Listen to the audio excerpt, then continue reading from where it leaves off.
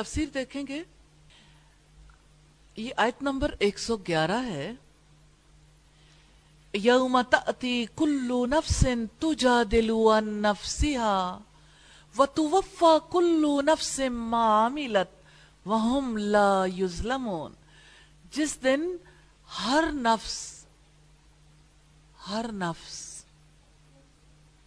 اپنے بارے میں جھگڑا کرتا ہوا آئے گا. میں بھی، آپ بھی، ہر کوئی، کسی کی پرواہ نہیں ہوگی، اپنی جان پھنسی ہوئی ہوگی، اور ہر نفس کو جو اس نے کیا پورا بدلہ دیا جائے گا، اور ان پر کچھ بھی ظلم نہیں کیا جائے گا. قیامت کے ہولناک دن کے حالات کی وضاحت ہے. یوم تأتی کل نفس تجادل عن نفسها. جس دن ہر نفس اپنے بارے میں جھگڑا کرتا ہوا آئے گا، ہر شخص نفسی نفسی پکارے گا. رب العزت نے فرمایا لِكُلِّ امْرِئٍ مِّنْهُمْ يَوْمَئِذٍ شَأْنٌ يُغْنِي. اس دن ان میں سے ہر شخص کی ایسی حالت ہوگی جو اسے دوسروں سے بے نیاز کر دے گی. سورہ عبس کی آیت نمبر 37 ہے. اس دن کسی کو اپنے سوا کسی کا ہوش نہیں ہوگا. ہر شخص چھوٹی سی نیکی کا بھی محتاج ہوگا، اور کسی کے کشکول میں نیکیاں نہیں ڈالی جائیں گی. ہر کوئی تلاش میں ہے. آج کوئی روزی کی تلاش میں نکلتا ہے نا، محنت کرتا ہے تو اسے 4 سکے مل جاتے ہیں، کسی کو کثیر، کسی کو کم. کوئی کمانا نہیں چاہتا نا، ہاتھ پھیلا دیتا ہے تو 4 سکے وہ بھی لے آتا. کل نہ محنت کام آئے گی، نہ کشکول میں کوئی نیکیاں ڈالے گا. ہر شخص اپنے بارے میں جھگڑا کرے گا، اپنی جان بچانا چاہے گا. جان، آج بھی تو انسان جان بچانا چاہتا ہے نا، اپنی جان کو مشقت میں نہیں ڈالنا چاہتا. بیمار ہو جائیں تو علاج کیوں کرواتے ہیں؟ محبت ہے نا. اپنی جان ہر کسی کو عزیز ہے، لیکن اصلی میں دیکھیے کون ہے جو اپنی جان کو آگ سے بچانا چاہتا ہو؟ کیا ہمارے رب نے نہیں بتایا آج جو کیا کل کام آئے گا، اسی کے مطابق جزا سزا ملے گی؟ ہر شخص اپنے عمل کے بدلے میں رہن ہے، اور وہی اپنی جان کو چھڑا پائے گا جس کے پاس قیمت ہوگی اور نیک اعمال کی قیمت ہوگی. وَتُوَفَّى كُلُّ نَفْسٍ مَّا عَمِلَتْ. اور ہر نفس کو جو اس نے کیا پورا بدلہ دیا جائے گا. یعنی کسی نے جو بھی اچھا برا عمل کیا ہوگا اس کو پورا پورا بدلہ دیا جائے گا. آخرت میں برائی کا پورا بدلہ دیا جائے گا اور نیکی کا اجر کئی گنا بڑھا چڑھا کر دیا جائے گا. وَهُمْ لَا يُظْلَمُونَ. اور ان پر کچھ بھی ظلم نہیں کیا جائے گا. اس سے مراد ہے کسی کی نیکیوں میں کمی نہیں کی جائے گی اور کسی کے گناہوں میں اضافہ نہیں کیا جائے گا. یہ مطلب نہیں ہے کہ کسی کو سزا نہیں ملے گی. عدل کا مطلب ہے ہر ایک کو اس کے کیے کے مطابق بدلہ ملے گا. وَضَرَبَ اللَّهُ مَثَلًا قَرْيَةً كَانَتْ آمِنَةً مُطْمَئِنَّةً يَأْتِيهَا رِزْقُهَا رَغَدًا مِنْ كُلِّ مَكَانٍ فَكَفَرَتْ بِأَنْعُمِ اللَّهِ فَأَذَاقَهَا اللَّهُ لباس الجوع والخوف بما كانوا يصنعون. بہت گہری آیت، آج کے حالات کے حوالے سے ضرور دیکھیے گا. اور اللہ تعالیٰ نے ایک بستی کی مثال بیان کی جو پر امن اور مطمئن تھی. اس کا رزق وافر مقدار میں اس کے پاس ہر جگہ سے آ رہا تھا، ہر جگہ سے. پھر اس نے اللہ تعالی کی نعمتوں کی ناشکری کی تو اللہ تعالیٰ نے بھی انہیں خوف اور بھوک کا لباس پہنا دیا. Just imagine. آپ کا لباس کس چیز سے بنا ہے؟ کاٹن؟ یا آپ کا لباس بنتا ہے ریشم سے یا اسی طرح سے پولی ایسٹر سے؟ یہ بھوک کا لباس کیسا ہوتا ہے؟ یہ خوف کا لباس کیسا ہوتا ہے؟ جی استاذہ، جب یہ اس لباس کے بارے میں ہم بات کر رہے تھے نا، مجھے یہ چائنا کی ہی ایک بات یاد آئی ہے کہ کل میں دیکھ رہی تھی ایک ویڈیو جس میں انہوں نے بتایا تھا کہ کرونا وائرس سے بچنے کے لیے وہ کس طرح کا لباس پہنتے ہیں. تو اٹ واز لائک بہت عجیب تھا.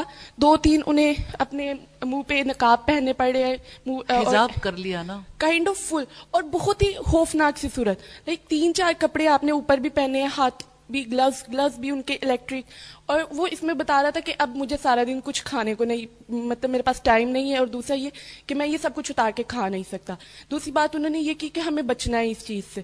تو مجھے نا یہ آیت پڑھتے ہوئے وہ لباس امیجن میں کر رہی تھی کہ وہ خوف کا لباس ہے کہ یہ دیکھو یہ بندہ، جیسے سردی میں ہم بھرے بیٹھے کہ نہیں ٹھنڈ لگ جائے گی، اس طرح کا لباس تھا. اچھا چلیے، جب اللہ تعالیٰ کوئی بات کہتے ہیں نا، اس کو اسی طرح سے ایگزیکٹلی لے کے پھر سوچنا ممکن ہوتا ہے. ہم ڈیٹیل میں دیکھتے ہیں، لیکن ذہن میں رکھیے گا، بھوک اور خوف کا لباس پہنا دیا. آپ کو پوری دنیا میں ہونے والے کاموں کے بارے میں سمجھ آئے گا. یہ سب کچھ کیا ہو رہا ہے، کیوں ہو رہا ہے. سب لوگ توجیہ کر رہے ہیں نا. بما کانوا یصنعون، اس کے بدلے میں جو وہ کیا کرتے تھے. وَضَرَبَ اللَّهُ مَثَلًا قَرْيَةً، اور اللہ تعالیٰ نے ایک بستی کی مثال بیان کی.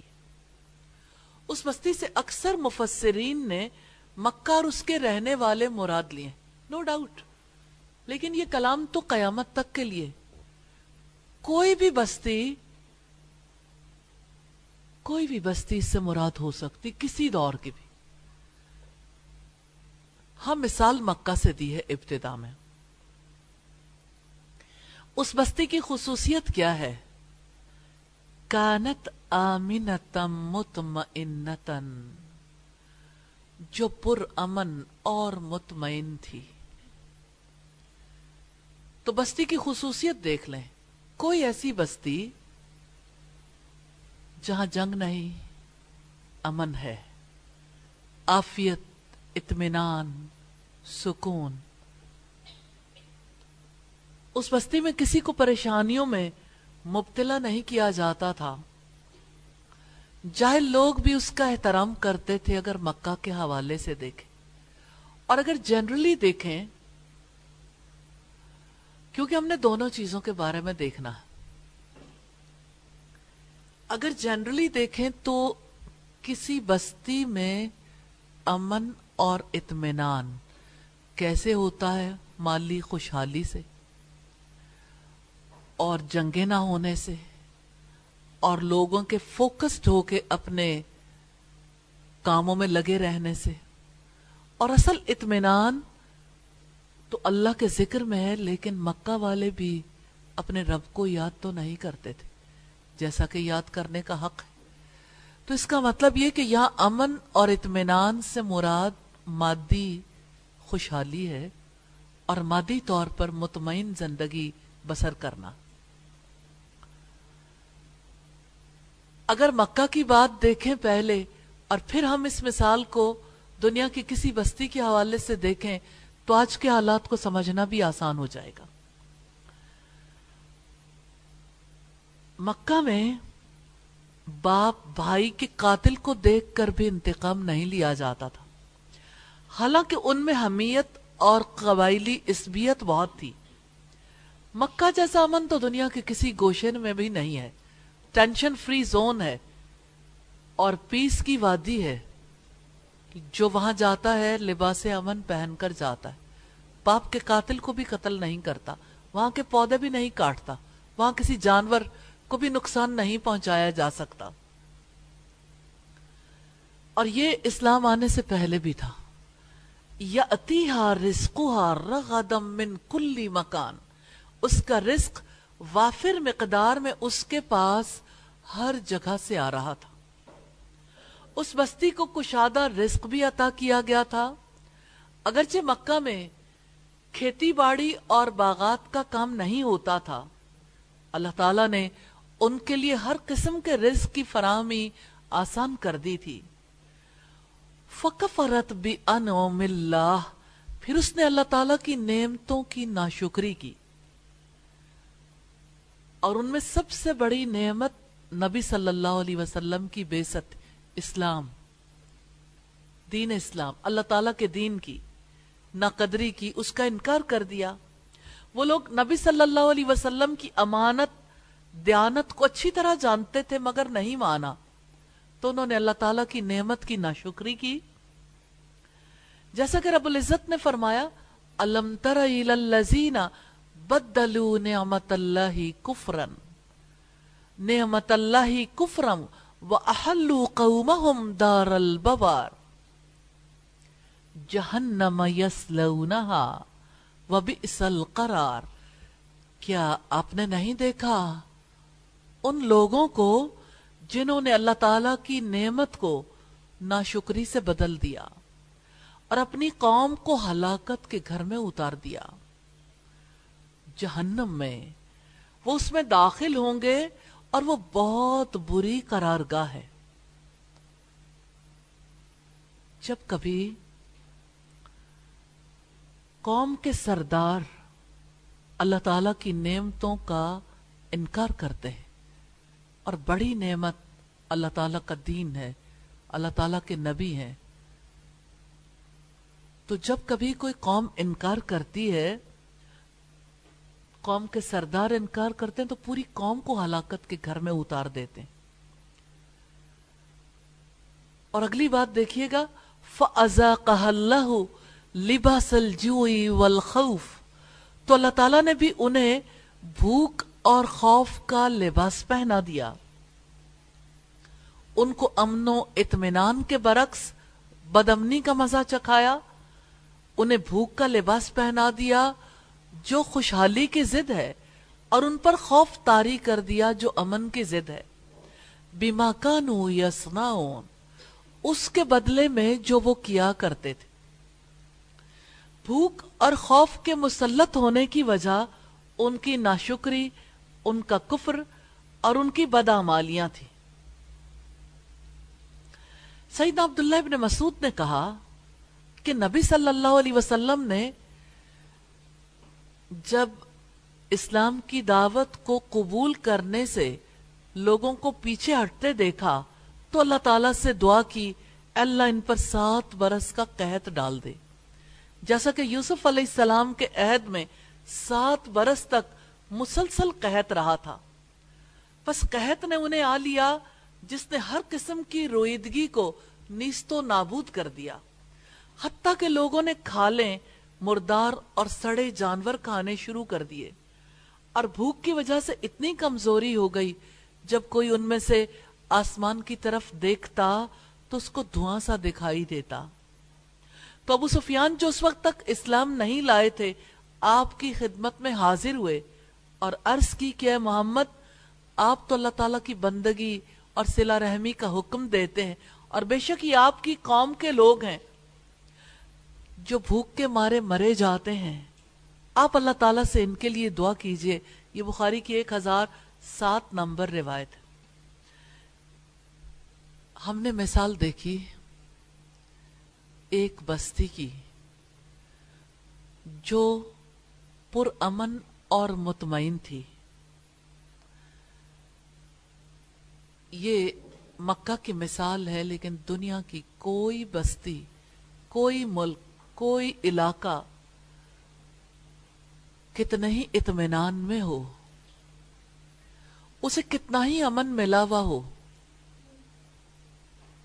اگر وہ اللہ تعالی کی نعمت کا انکار کرے گی، اگر اس بستی کے لوگ کفران نعمت کریں گے، اگر وہ اللہ تعالی کے دین کو نہیں مانیں گے اور ماننے والوں پر ظلم کریں گے، تو ان کا حال بھی اہل مکہ جیسا ہوگا۔ مکہ والوں کے لیے ابراہیم علیہ السلام نے دعا کی تھی کہ ہر قسم کے پھلوں کا رزق دینا، لیکن اہل مکہ نے رزق پا کر خدا فراموشی اور بت پرستی کا رویہ اختیار کیا، رسول اللہ کو جھٹلایا، آپ نے بد دعا کی، تو جو بھی اللہ تعالیٰ کی نعمتوں کو پا کر ناشکری کرے گا، اس کے ساتھ بھی ایسے ہی حالات پیش آئیں گے۔ یہاں میں خاص طور پر بات کرنا چاہتی ہوں آج کے دور کی ایک بستی کی، جنہیں اللہ تعالیٰ نے بھوک اور خوف کا لباس پہنا دیا ہے۔ آج پوری دنیا کے سامنے وہ بستی، وہ ملک جو امن کا گہوارہ سمجھا جاتا تھا، جہاں اطمینان تھا، جہاں پوری دنیا سے رزق وافر مقدار میں پہنچ رہا تھا، کہ اس ملک کی صنعت نے اتنی ترقی کر لی، پوری دنیا ان سے اپنی ضروریات کی چیزیں بنواتی رہی، دنیا کی کمپنیز بھی، اور پوری دنیا میں ان کا بزنس آج بھی عروج پر ہے۔ یَأْتِیہا رِزْقُہا رَغَدًا مِّن کُلِّ مَکان، اس کا رزق وافر مقدار میں اس کے پاس ہر جگہ سے آ رہا تھا، لیکن ان کا طرز عمل کیا ہے؟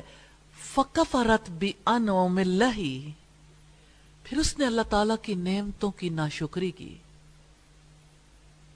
خود بھی نہیں مانا، ماننے والوں پر ظلم بھی کیے،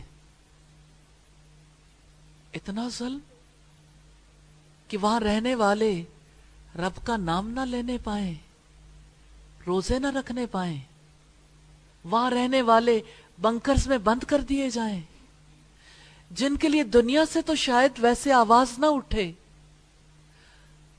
لیکن نہ جا اس کے تحمل پر کہ بے ڈھب ہے گرفت اس کی، ڈر اس کی دیر گیری سے کہ سخت ہے انتقام اس کا، اس کی باتیں، اس کا طریقہ کار کبھی بدلتا نہیں ہے، اس نے ازل سے طے کر رکھا ہے، جو اس کی نعمتوں کا انکار کرے گا فَأَذَاقَهَا اللَّهُ لِبَاسَ الْجُوعِ وَالْخَوْفِ، تو اللہ تعالیٰ نے بھی انہیں بھوک اور خوف کا لباس پہنا دیا، مزہ چکھا دیا۔ یہ بھوک کا لباس کیسا ہوتا ہے؟ خوف کا لباس کیسا ہوتا ہے؟ لباس کو دیکھیں، لباس کیا کام کرتا ہے؟ موسم کے سرد و گرم سے بچاتا ہے۔ کیا بھوک انہیں موسم کے سرد و گرم سے بچا سکتی ہے؟ جس کو انہوں نے لباس کے طور پر پہن لیا، کیا خوف انہیں موسم کے سرد و گرم سے بچا لے گا؟ آہو فغاں ہے، فریادیں ہیں دوسرے ملکوں سے جانے والے اسٹوڈنٹس کی اور وہاں بسنے والوں کی، ہمیں نکالو، ہم یہاں پھنس گئے۔ تو اللہ تعالیٰ کہتے ہیں دیکھو خوف کے لباس کو اور عبرت حاصل کرو، فَاعْتَبِرُوا يَا أُولِي الْأَبْصَارِ، خوف کا لباس ہے، اور لباس کیا کرتا ہے؟ باعث زینت ہوتا ہے۔ آج ان کی زینت کیا ہے؟ خوف، فیئر ہے، جو ان کی طرف دیکھتا ہے جو وہاں سے آتا ہے اس سے بھی خوفزدہ ہے. وہاں کوئی جانا نہیں چاہ رہا جہاں وبا پھوٹ نکلی ہے کرونا وائرس کے حوالے سے. آج کیسا خوف ہے. اور آپ پوری دنیا میں دیکھیے جہاں جہاں لوگ ایمان نہیں رکھتے شدت کے خوف میں مبتلا ہیں کہ ہم بھی اس مرض میں مبتلا ہو جائیں گے. سبب کو تو دیکھیے, ہر چیز کا صرف مادی سبب نہیں ہوتا, اخلاقی اسباب بھی ہوتے ہیں. اللہ تعالیٰ کے انعامات میں اللہ تعالیٰ کی شریعت ہے, اس کے احکامات ہیں, اس کے حلال و حرام ہے. تو آپ نے سمجھا چوہے کھائیں گے, مینڈک کھائیں گے, سانپ کھائیں گے اور ہر چیز کھا جائیں گے تو ہمیں کوئی پکڑے گا نہیں. تو لوگ پکڑے گئے نا, خوف نے پکڑ لیا نا,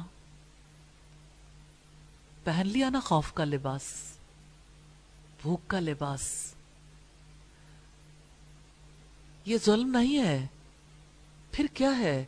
بما کانوا یصنعون, اس کے بدلے میں جو وہ کیا کرتے تھے, بدلہ ہے ان اعمال کا. کیا اب پکڑے جانے کے بعد کوئی بچت کی صورت ہے؟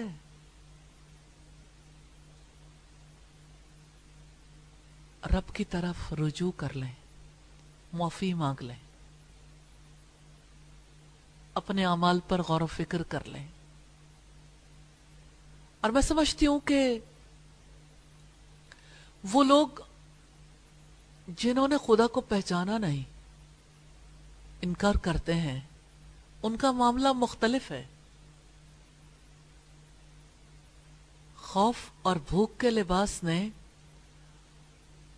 ان کو اب بولنے پر مجبور کر دیا جو ایمان رکھتے ہیں, لیکن دنیا کے مفادات کی وجہ سے وہ ان کی ہر بات ماننے کے لیے مجبور تھے.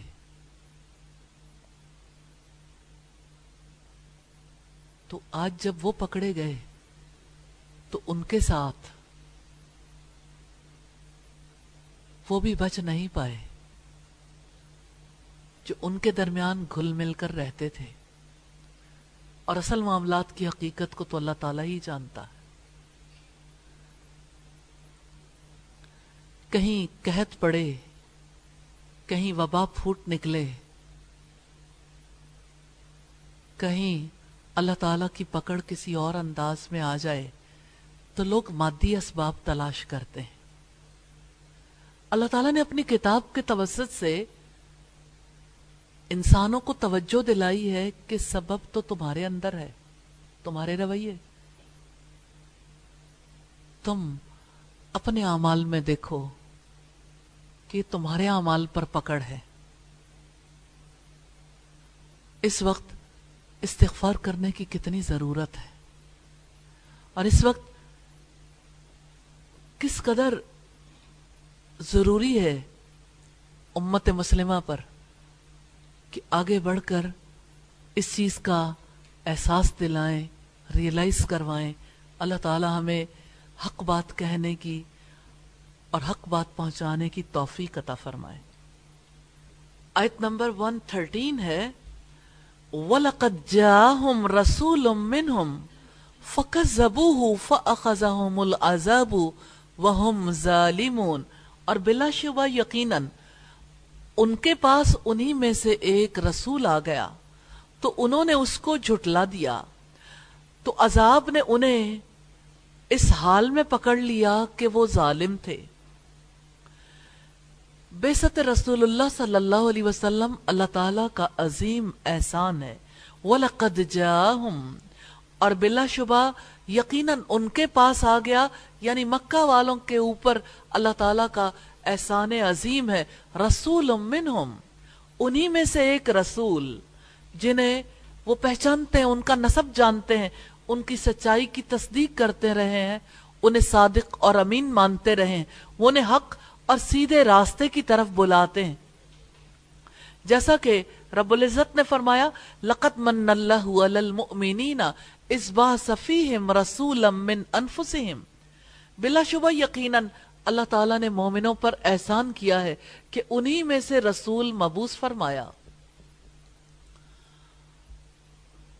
فَكَذَّبُوهُ، تو انہوں نے اس کو جھٹلا دیا، انہوں نے ان سے وہ چیز قبول نہیں کی جو وہ اللہ تعالیٰ کی جانب سے لے کر آئے، انہوں نے اللہ تعالیٰ کی نعمت کی ناشکری کی. فَأَخَذَهُمُ الْعَذَابُ، تو عذاب نے انہیں پکڑ لیا، اور وہ بھوک اور خوف کا لباس تھا. اللہ تعالیٰ نے ان کو امن اور اطمینان کی بجائے بدامنی کا مزہ چکھایا، انہیں رزق کی فراوانی اور وسعت کی بجائے بھوک کا لباس پہنا دیا. ان کے برے اعمال، ان کے کفر اور ناشکری کی وجہ سے وَهُمْ ظَالِمُونَ، اس حال میں کہ وہ ظالم تھے یعنی شرک کرنے والے تھے، اسی وجہ سے ان کے بڑوں کو بدر کے دن قتل کر دیا گیا. پھر فرمایا فَكُلُوا مِمَّا رَزَقَكُمُ اللَّهُ حَلَالًا طَيِّبًا حَلَالًا طَيِّبًا وَاشْكُرُوا نِعْمَةَ اللَّهِ ان کنتم ایاہ تعبدون. سو کھاؤ اس میں سے جو اللہ تعالیٰ نے تمہیں حلال اور پاک رزق دیا ہے، اور تم اللہ تعالیٰ کی نعمت کا شکر ادا کرو اگر تم صرف اسی کی عبادت کرتے ہو. ایک بستی کی بات تھی، وہ بستی جس نے خود ساختہ اصول ضابطے گھڑ لیے اور اللہ تعالیٰ کی طرف سے آنے والے رسول کی باتوں کو قبول نہیں کیا، مانا نہیں کہ آپ سچے رسول ہو. کیوں؟ کیونکہ مردار کھانا چاہتے تھے، بتوں کی بندگی کرنا چاہتے تھے، کیونکہ لوگوں میں اپنی عزت کو کھو دینا نہیں چاہتے تھے. ایک قوم پر اللہ کی پکڑ کا تذکرہ ہے اور پھر حکم ہے فَكُلُوا مِمَّا رَزَقَكُمُ اللَّهُ حَلَالًا طَيِّبًا. سو کھاؤ اس میں سے جو اللہ تعالیٰ نے تمہیں حلال اور پاک رزق دیا ہے، اور تم اللہ تعالیٰ کی نعمت کا شکر ادا کرو اگر تم صرف اسی کی عبادت کرتے ہو. اللہ تعالیٰ نے اپنے بندوں کو حکم دیا ہے حلال اور طیب کھائیں. اگر فقط ایک جرم دیکھیں نا، حلال کے کتنے فائدے ہیں، نقصان نہیں ہے. اور حرام کو اللہ تعالیٰ نے ایک جگہ سے اوپن کیا ہے. لو حرام کھا کے دیکھو، کھاؤ سانپ، کھاؤ مینڈک، کھاؤ چوہے، اور نتائج دیکھو گے تو پھر پلٹ نہیں سکو گے. اس لیے اللہ کی بات مان لو، حلال اور پاک چیزیں کھائیں، وہ رزق کھائیں جو حلال ہو، جسے اللہ تعالیٰ نے حرام نہ ٹھہرایا ہو. دوسرے وہ رزق طیب ہو، کسی پر زیادتی کے نتیجے میں یا غضب کے نتیجے میں حاصل نہ کیا گیا. وَاشْكُرُوا نِعْمَةَ اللَّهِ، اور تم اللہ کی نعمت کا شکر ادا کرو. اللہ تعالیٰ کی نعمتوں کا دل سے اعتراف کر کے اس کا شکر ادا کرو. ان کنتم ایاہ تعبدون، اگر تم صرف اسی کی عبادت کرتے ہو. اللہ تعالیٰ ہی نے تم پر انعامات کیے ہیں، یہ اسی کا فضل و کرم ہے، اسی لیے وہی تنہا عبادت کا مستحق ہے. اگر تم اللہ کی عبادت میں مخلص ہو تو صرف اس کا شکر ادا کرو اور نعمتیں عطا کرنے والے کو فراموش نہ کرو. اور اس کے بعد اللہ تعالیٰ نے حرام چیزوں کی وضاحت کی ہے. آج کے اس دور میں کتنا زیادہ ضروری ہے کہ حلال و حرام کو جان کر اپنے کنویں میں بند ہو کے نہ رہ جائیں. دنیا کو بتائیں حلال کیا ہے، حرام کیا ہے. حلال اور طیب کھانے کا جو حکم دیا گیا اس کا نفع کیا ہے، حرام کھانے کا نقصان کیا ہے. انما حرم علیکم المیتۃ والدم ولحم الخنزير وما أهل لغير الله به فمن استر غير باغ ولا عاد فإن الله غفور رحيم.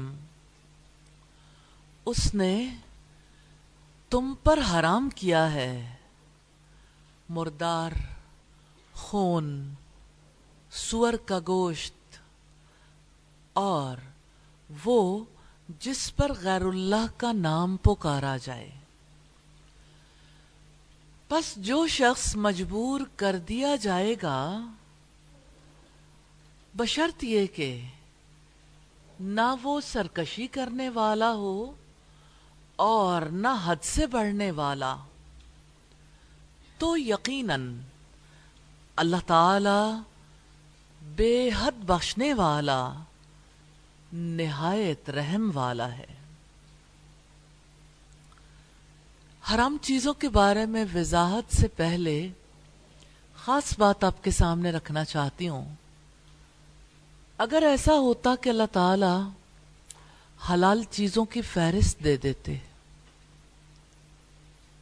کتنی مشکل ہو جاتی نا، کتنے نام یاد کرتے،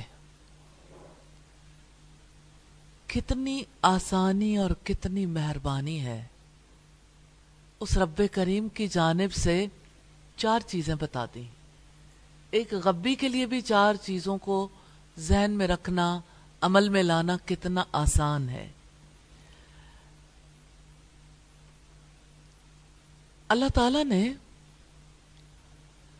ہر چیز کو ہمارے لیے حلال کیوں نہیں کر دیا؟ انجام تو دیکھ لیا آج پوری دنیا نے. آخر خوف کا لباس تو سبھی نے پہنا ہے. چوہے کھانے کا، کتے کھانے کا، سانپ کھانے کا اور حرام چیزیں کھانے کا کیا نقصان ہوتا. تو اللہ تعالیٰ نے جن جانوروں کو، جن چیزوں کو حرام کیا ہے، اس میں ہمارا نفع ہے، اس میں ہمارا فائدہ ہے. یہ ہماری فطرت کے لیے موزوں ترین ہے کہ ہمارے لیے کچھ چیزیں حلال ہوں، کچھ پروہیبٹڈ ہوں، حرام ہوں. انما حرم علیکم المیتۃ، اللہ تعالی نے تم پر حرام کیا مردار.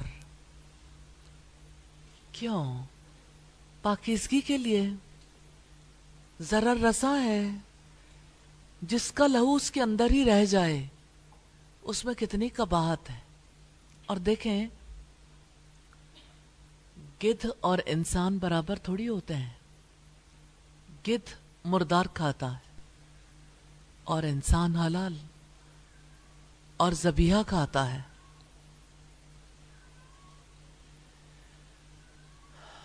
تو اللہ تعالیٰ نے پاکیزگی کی خاطر نقصان دہ چیزوں کو ہم پر حرام کیا ہے. ان میں سے پہلی چیز ہے المیتۃ، مردار. اس میں ہر وہ جانور داخل ہے جس کی موت مشروع طریقے سے ذبح کیے بغیر ہوئی ہو. یعنی ابھی ذبح نہیں کیا تو چاہے حلال جانور ہوں، اگر وہ مر جائیں تو ان کو کھایا نہیں جا سکتا. ہاں 2 مردار حلال ہیں. مچھلی سمندر کے اندر مر جائے، دریا کے اندر یا باہر، حلال ہے کیونکہ اس میں وہ قباحت نہیں ہے جو قباحت دیگر مردار میں ہے. اسی طرح سے ٹڈی. تو رب العزت نے اس کی مزید وضاحت سورہ المائدہ کی آیت نمبر 3 کے حوالے سے ہمارے سامنے رکھی ہے. حرمت علیکم المیتۃ والدم ولحم الخنزیر وما أهل لغير الله به والمنخنقة والموقوذة والمتردية والنتيحة وما أكل السبع إلا ما زكيتم وما ذبح على النصب. تم پر حرام کر دیا گیا مردار، خون اور سور کا گوشت، اور وہ جس پر اللہ تعالی کے سوا کسی کا نام پکارا جاتا ہے. اور آگے تفصیل ہے، گلا گھٹنے سے مرنے والا جانور، اور چوٹ لگنے سے مرنے والا جانور، اور بلندی سے گر کر مرنے والا، اور سینگ لگنے سے مرنے والا، اور جسے درندے نے کھایا ہو مگر جسے تم نے ذبح کیا ہو، اور جو کسی آستانے پر ذبح کیا گیا ہو. اب سوچیں، ابھی ابھی شیر نے ایک جانور میں سے کھایا ہے، اس کا بچا ہوا انسان کھا لے، یا کسی اور درندے نے، تو انسان کو اللہ تعالیٰ نے اعلیٰ مقام دیا ہے نا. آپ جو پھل کھاتے ہیں اس کے چھلکے جانوروں کو دیے ہیں، آپ جو اناج کھاتے ہیں اس کا بھوسا جانوروں کو دیا ہے، اچھی چیز انسانوں کو دی ہے. تو انسان کے لائق نہیں ہے کہ وہ ایسی چیزیں کھائے، اور انسان کے لیے ان کا کھانا کسی طرح سے بھی نفع مند نہیں ہے. والدم، اور خون یعنی بہایا ہوا خون جو ذبح کے وقت بہتا ہے، تو بہتا ہوا خون جائز نہیں ہے. اور وہ خون جو ذبح کرنے کے بعد رگوں اور گوشت میں باقی رہ جائے، اس میں کوئی حرج نہیں. آپ لوگوں میں سے کتنے لوگوں نے کبھی گوشت دھویا ہے؟ سبھی نے دھویا ہوگا ماشاءاللہ. گوشت خور ہے نا، اللہ کا شکر ہے نا. اللہ تعالیٰ نے جس کو حلال ٹھہرایا اس کو کھاتے ہیں. اچھا، آپ نے دیکھا ہوگا مرغی کا گوشت جب آپ دھوتے ہوں گے تو اس میں زیادہ چیزیں، خاص طور پر اس کی جو سینے کی ہڈیاں ہوتی ہیں اس کے درمیان کتنا گوشت جمع ہوا ہوتا ہے. اسی طرح سے بکرے کا گوشت ہے یا گائے کا گوشت ہے تو ہڈیوں کے ساتھ، گوشت کے ساتھ کہیں نہ کہیں خون جمع ہوا ہوتا ہے. اور عام طور پر جو لوگ اللہ تعالیٰ کے حلال کردہ پر شکر ادا نہیں کرتے، وہ لہو دیکھ کر اور بہت ساری، یعنی جب دھونے لگتے ہیں تو نفرت کا اظہار کرتے ہیں. مناسب نہیں ہے مومن کے لیے کہ اللہ تعالیٰ نے جو انعام کیا ہو اس پہ نفرت کا اظہار کرے. اب صلی اللہ علیہ وسلم کے طرز عمل کے بارے میں سیدہ عائشہ کہتی ہیں کہ میں گوشت بناتی تھی اور بعض اوقات ہنڈیا یعنی گوشت کی وجہ سے جب پانی میں ڈالتی تھی تو پانی کا رنگ بدل جاتا تھا، لیکن نبی صلی اللہ علیہ وسلم اس کے کھانے میں قباحت محسوس نہیں کرتے تھے. تو آپ لوگوں میں سے جس نے گوشت بنایا ہو اس کو پتا ہے کہ جب گوشت کو دھو کے ڈالیں، چاہے دھو کے ستیہ ناس کر دیں، لیکن جو ہی ڈالیں گے اس کا کلر ضرور چینج ہو جائے گا. وَلَحْمَ الْخِنْزِيرِ، اور سور کا گوشت.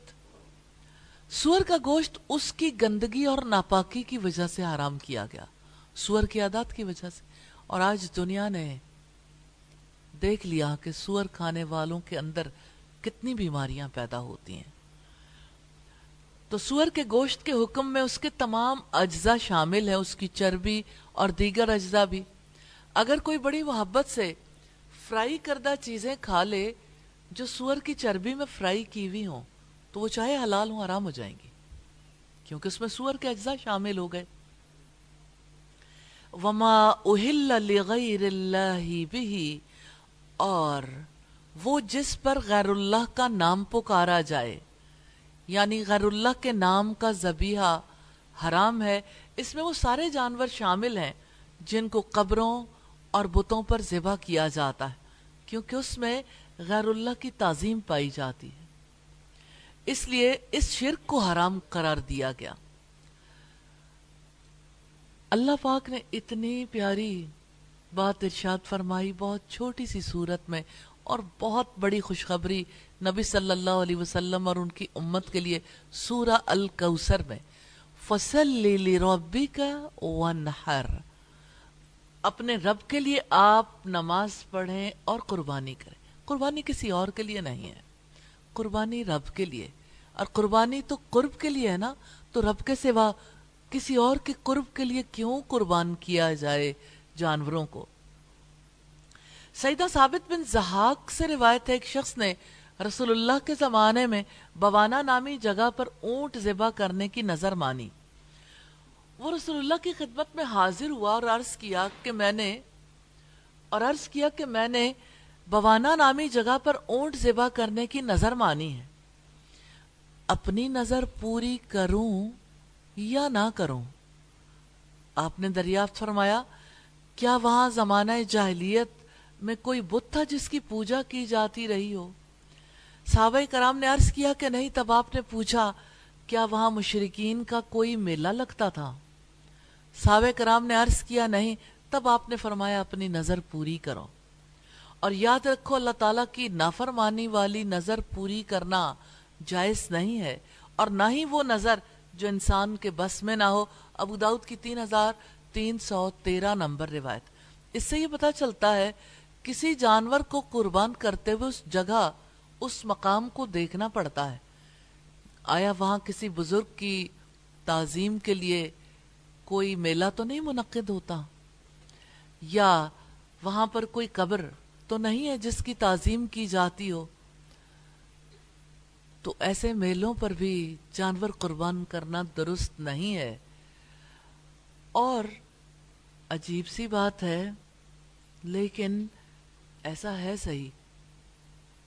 ایک دفعہ کسی نے، جیسے بچے گڑیا کی شادی کرتے ہیں، گڑیا کی شادی ہوئی تو اس موقع پہ جانور ذبح کیا، تو جب کھانا کھلایا تو بہت سے لوگوں نے سکون سے تسلی سے کھا لیا، لیکن انہی میں سے کوئی ایک تھا جس نے کھانا نہیں کھایا۔ کہتے میرے دل میں یہ بات کھٹک گئی کہ یہ جانور کس کے لیے ذبح ہوا ہے؟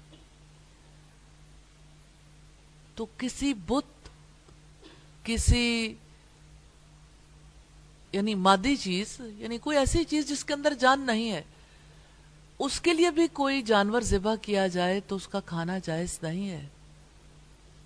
تو غیر اللہ کے نام کے میلے ہی جائز نہیں ہے، تو یہ جو گڑیا کی شادی کا میلہ ہے، وہ گڑیا بھی تو غیر اللہ ہی ہے۔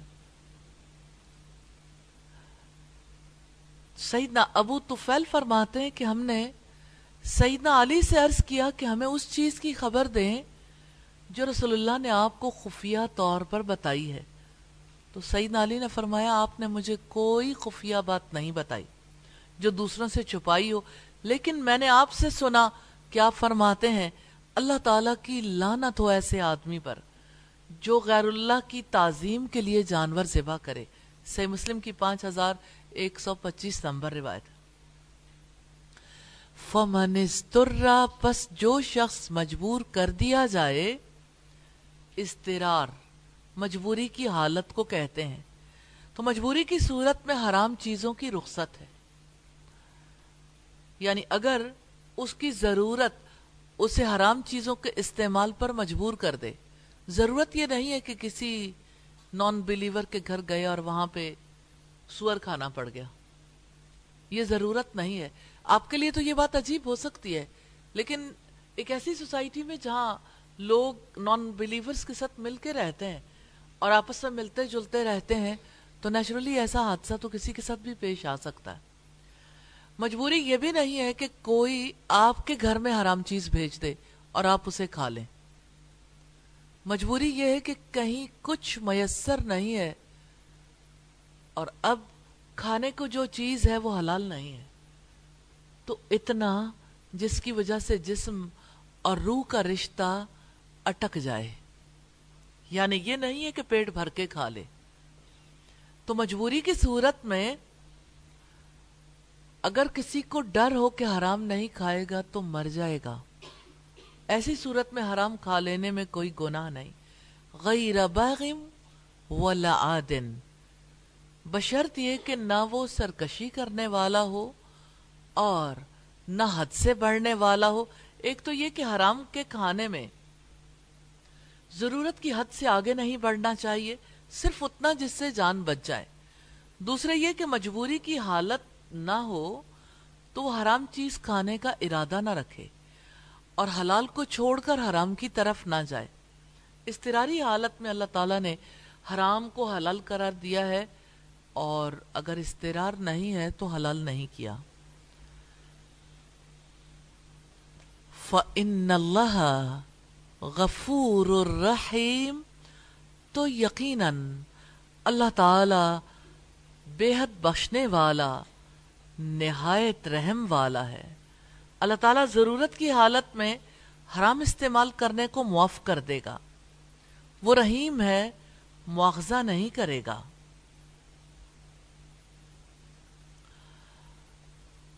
پھر فرمایا، آیت نمبر 116 ہے، وَلَا تَقُولُوا لِمَا تَصِفُ أَلْسِنَتُكُمُ الْكَذِبَ هَذَا حَلَالٌ وَهَذَا حَرَامٌ لِتَفْتَرُوا عَلَى اللَّهِ الْكَذِبَ إِنَّ الَّذِينَ يَفْتَرُونَ عَلَى اللَّهِ الْكَذِبَ لَا يُفْلِحُونَ، اور جن کے متعلق تمہاری زبانیں جھوٹ گھڑتی ہیں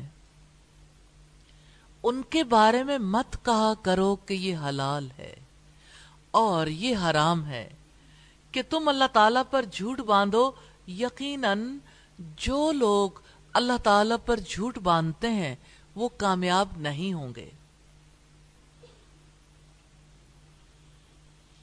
حلال اور حرام کا معاملہ اپنے ہاتھ میں لینے والے دراصل اللہ تعالیٰ کی نہیں مانتے، من کی مانتے ہیں، اور جو من سے فیصلے کرے وہ نئی باتیں ایجاد کرتا ہے۔ تو جو اللہ تعالیٰ نے نہیں بتایا، اس کے رسول نے نہیں بتایا، اس چیز کو کیسے مانا جا سکتا ہے؟ اسی لیے فرمایا وَلَا تَقُولُوا لِمَا تَصِفُ أَلْسِنَتُكُمُ الْكَذِبَ هَذَا حَلَالٌ وَهَذَا حَرَامٌ لِتَفْتَرُوا عَلَى اللَّهِ الْكَذِبَ، اور جن کے متعلق تمہاری زبانیں جھوٹ گھڑتی ہیں ان کے بارے میں مت کہا کرو کہ یہ حلال ہے اور یہ حرام ہے، کہ تم اللہ تعالیٰ پر جھوٹ باندھو۔ اللہ تعالیٰ نے مسلمانوں کو مشرکوں کا راستہ اختیار کرنے سے روکا ہے کہ اپنی طرف سے گھڑ کر کسی چیز کو حلال کسی کو حرام نہ ٹھہرایا کرو۔ جیسے مشرکوں نے چند نام گھڑ لیے، بحیرہ، صائبہ، وسیلہ، حام، یہ جاہلی دور کی خود ساختہ شریعت تھی جس میں انہوں نے کچھ جانوروں کو خود سے حرام ٹھہرایا اور کچھ کو حلال ٹھہرا دیا۔ تو اس حکم میں ہر بدعت آ گئی ہے جس کا شریعت میں کوئی اتا پتہ نہ ہو۔ جو کام رائے پر مبنی ہو، رائے کی وجہ سے کسی کو حلال اور کسی کو حرام قرار دیا جائے، اور جس پر اپنی مرضی سے فتوے دیے جائیں، جو بات دین میں شامل نہیں لیکن کسی چیز کو دین بنا کر پیش کیا جائے، وہ بدعت ہے۔ نبی صلی اللہ علیہ وسلم نے فرمایا کل محدثۃ بدعۃ، دین میں ہر نئی بات بدعت ہے، وکل بدعۃ ضلالہ، اور ہر بدعت گمراہی ہے، وکل ضلالۃ فی النار، ہر گمراہی آگ میں لے جانے والی ہے۔ اللہ تعالیٰ نے ان لوگوں کو جو اللہ تعالیٰ پر جھوٹ باندھتے ہیں، ان لوگوں کو یہ وعید سنائی ہے، ان الذین یفترون علی اللہ الکذب لا یفلحون، یقیناً جو لوگ اللہ تعالیٰ پر جھوٹ باندھتے ہیں وہ کامیاب نہیں ہوں گے۔ قیاس آرائیاں، خیال آرائیاں اور من کی بات جھوٹ ہے، حق پر مبنی نہیں ہے، اور جھوٹے کبھی کامیاب نہیں ہوتے۔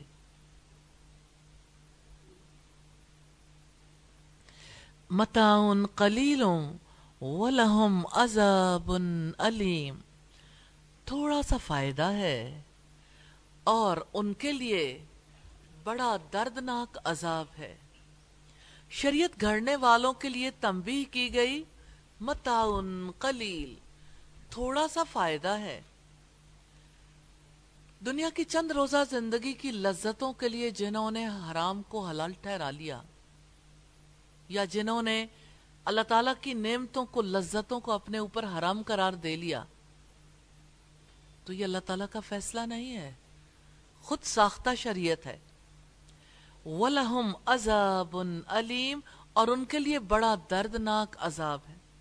آخرت میں ایسے لوگوں کے لیے دردناک عذاب ہے.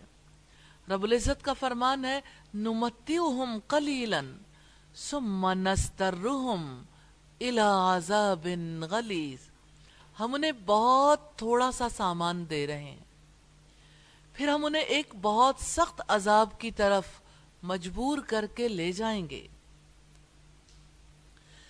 وَعَلَى الَّذِينَ هَادُوا حَرَّمْنَا مَا قَصَصْنَا عَلَيْكَ مِنْ قَبْلِ وَمَا ظَلَمْنَاهُمْ وَلَكِنْ كَانُوا أَنفُسَهُمْ يَظْلِمُونَ، اور جو لوگ یہودی بن گئے ان پر ہم نے وہ تمام چیزیں حرام کر دی تھیں جو ہم اس سے پہلے آپ کو بتا چکے ہیں، اور ہم نے ان پر ظلم نہیں کیا تھا لیکن وہ خود ہی اپنے اوپر ظلم کیا کرتے تھے. یہودیوں کے لیے بعض حلال اور پاکیزہ چیزیں بھی حرام کر دی گئی تھیں، یعنی انہی کی شریعت تھی، اسے منسوخ کر دیا تھا اللہ تعالیٰ نے. سوال یہ پیدا ہوتا ہے کیوں؟ ان کے ظلم کی وجہ سے. اللہ تعالیٰ نے ان کے دین میں دشواریاں باقی رکھی تھیں.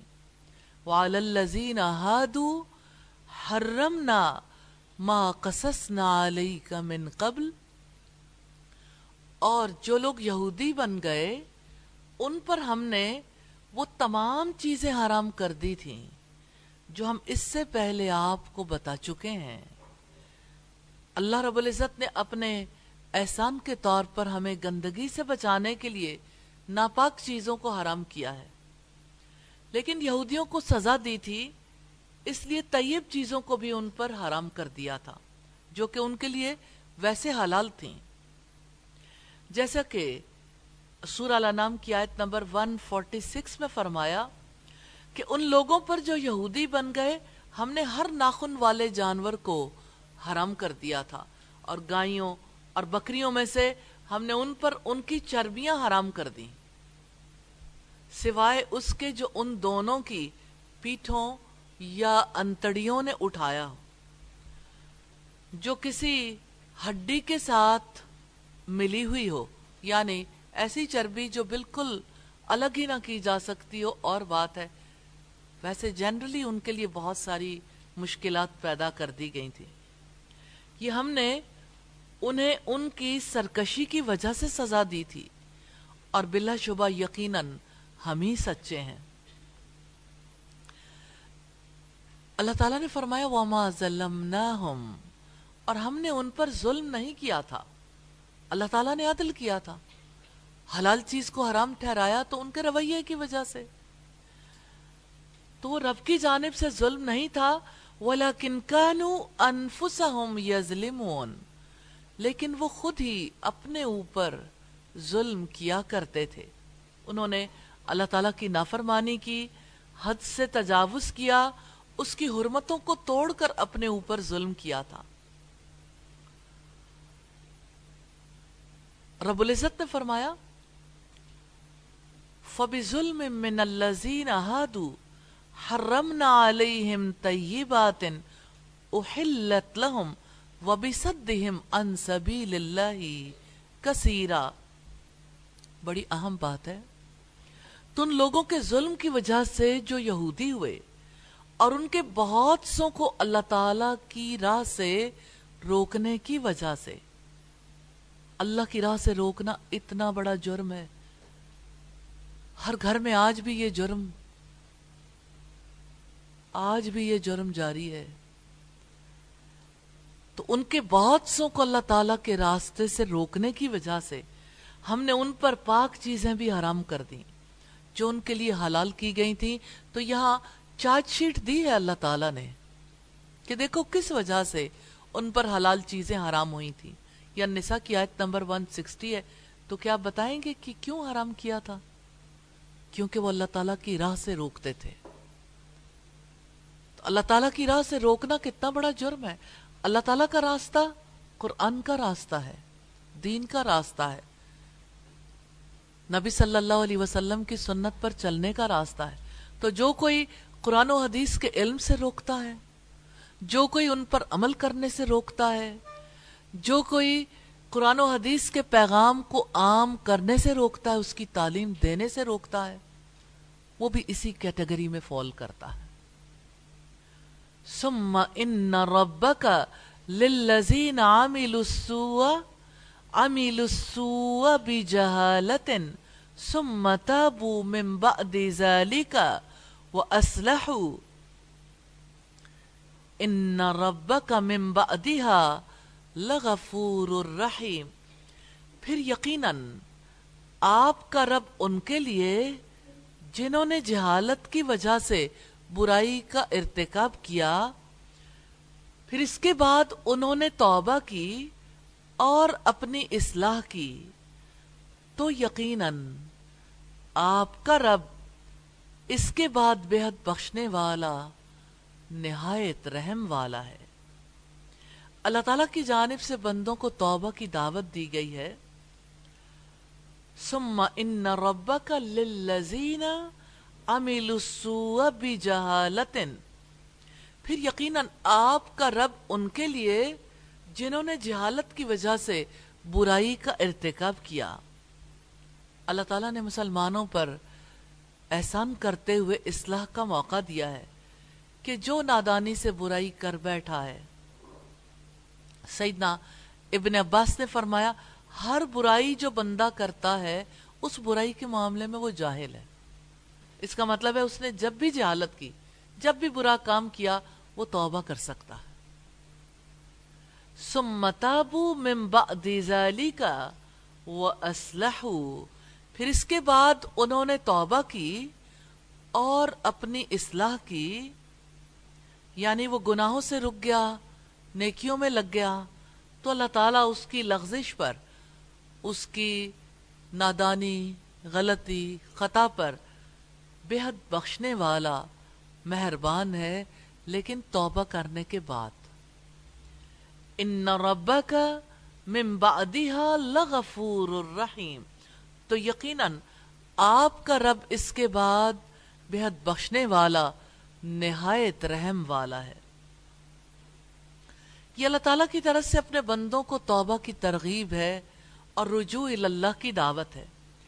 اس لیے آگاہ فرمایا اگر کوئی شخص گناہ کے انجام سے لا علمی کی بنا پر گناہ کر بیٹھتا ہے، خواہ یہ گناہ عمدنی کیوں نہ کیا ہو، تو گناہ کے ارتکاب کے وقت اس کے دل میں لازمی طور پر علم کم ہو جاتا ہے، اسے سمجھ نہیں آتی، اس کے دل سے علم اٹھ جاتا ہے۔ اس وقت پھر جب وہ توبہ کر کے اپنی اصلاح کر لیتا ہے، یعنی گناہ پر نادم ہوتا ہے اور اپنے اعمال کی اصلاح کر لیتا ہے، تو اللہ تعالیٰ اس کو بخش دیتا ہے، اس پر رحم کرتا ہے، اس کی توبہ قبول کر کے اس کو پہلی حالت کی طرف لوٹا دیتا ہے، یا پہلے سے بھی بلند مقام عطا کرتا ہے۔